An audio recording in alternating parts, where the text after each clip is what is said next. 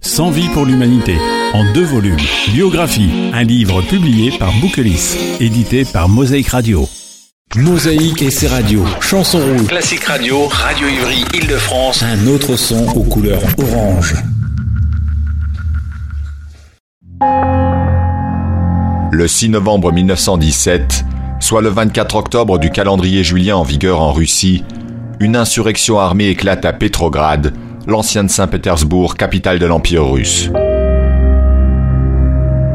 Depuis que la révolution de février a déchu le tsar et mis fin au régime autocratique 8 mois plus tôt, le pays en ébullition est mené par un gouvernement provisoire de libéraux et socialistes, dirigé par Alexandre Kerensky. Mais celui-ci n'a pas mis fin à l'engagement russe dans la Grande Guerre et a repoussé les réformes attendues. Soldats et paysans, organisés en assemblée populaire, les soviets se radicalisent.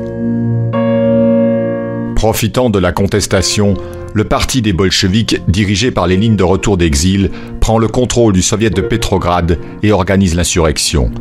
Dès le 7 novembre, après avoir occupé les points stratégiques de la ville, un comité révolutionnaire dirigé par Léon Trotsky déclare la dissolution du gouvernement provisoire.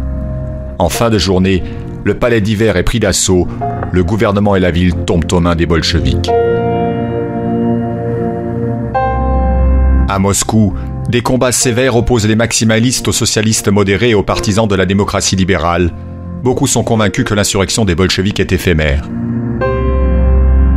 Mais les mesures annoncées immédiatement par Lénine, fin de la guerre avec l'Allemagne et distribution des terres, assurent la neutralité des troupes et le soutien des paysans. Kerensky, le chef du gouvernement provisoire qui a échappé aux gardes rouges, n'a plus d'appui et d'armée pour reprendre Pétrograd. 10 jours après le début de l'insurrection, c'est l'évidence. Lénine et les bolcheviks ont pris le pouvoir en Russie.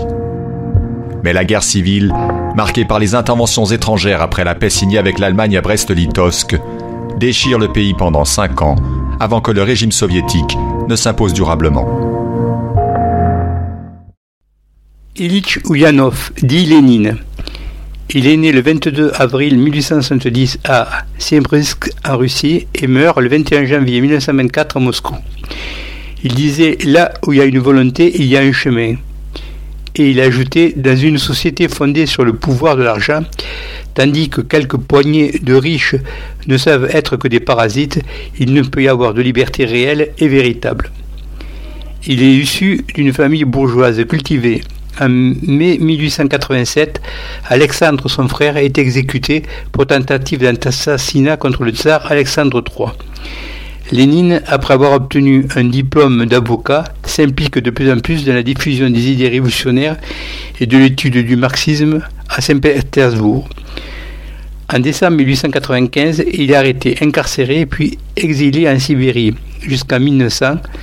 En juillet 1898, il épouse Nadezhda Kropyvskaya, elle aussi en déportation. Pendant son exil, Vladimir publie un livre, Le développement du capitalisme en Russie, avril 1899. Suite à son exil, Lénine voyage en Europe, en Suisse où il rencontre Plesnanov, révolutionnaire et théoricien marxiste russe, en France, à Paris, où il rencontre Lafargue, socialiste français, et en Allemagne, à Berlin, où il rencontre Lénine, communiste révolutionnaire allemand, membre du Parti social-démocrate allemand. En 1901, Vladimir adopte pour la première fois le surnom de Lénine dans la revue Zaria. Il manque la révolution de février, ce qui le fait revenir le 4 avril 1917 à Pétrograd, où il présente ses thèses d'avril qui deviennent de plus en plus populaires car leur gouvernement provisoire ne résout aucun problème, en particulier celui de la guerre. Il fonde le parti bolchevique avec Trotsky entre autres et organise la seconde révolution, la révolution d'octobre.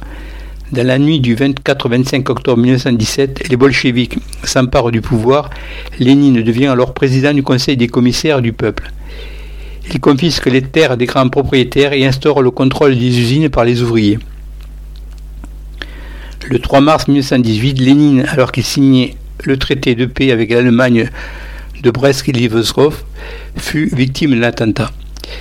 Le 20 août 1918, un deuxième attentat contre Lénine a lieu. On lui tire dessus. Il survit, mais sa santé reste fragile. Peu après cela, là, une guerre civile éclate. Les Blancs, les tsaristes, veulent reprendre le pouvoir. Face à cette guerre, Lénine instaure le communisme de guerre, mesure d'exception, nationalisation des usines, réquisition des récoltes, mise en place pour vaincre les partisans du tsar. En 1921, les rouges et les bolcheviks gagnent, mais le pays est ruiné.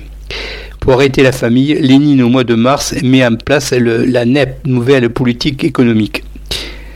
En 1922, Lénine crée l'URSS, l'Union des républiques socialistes soviétiques.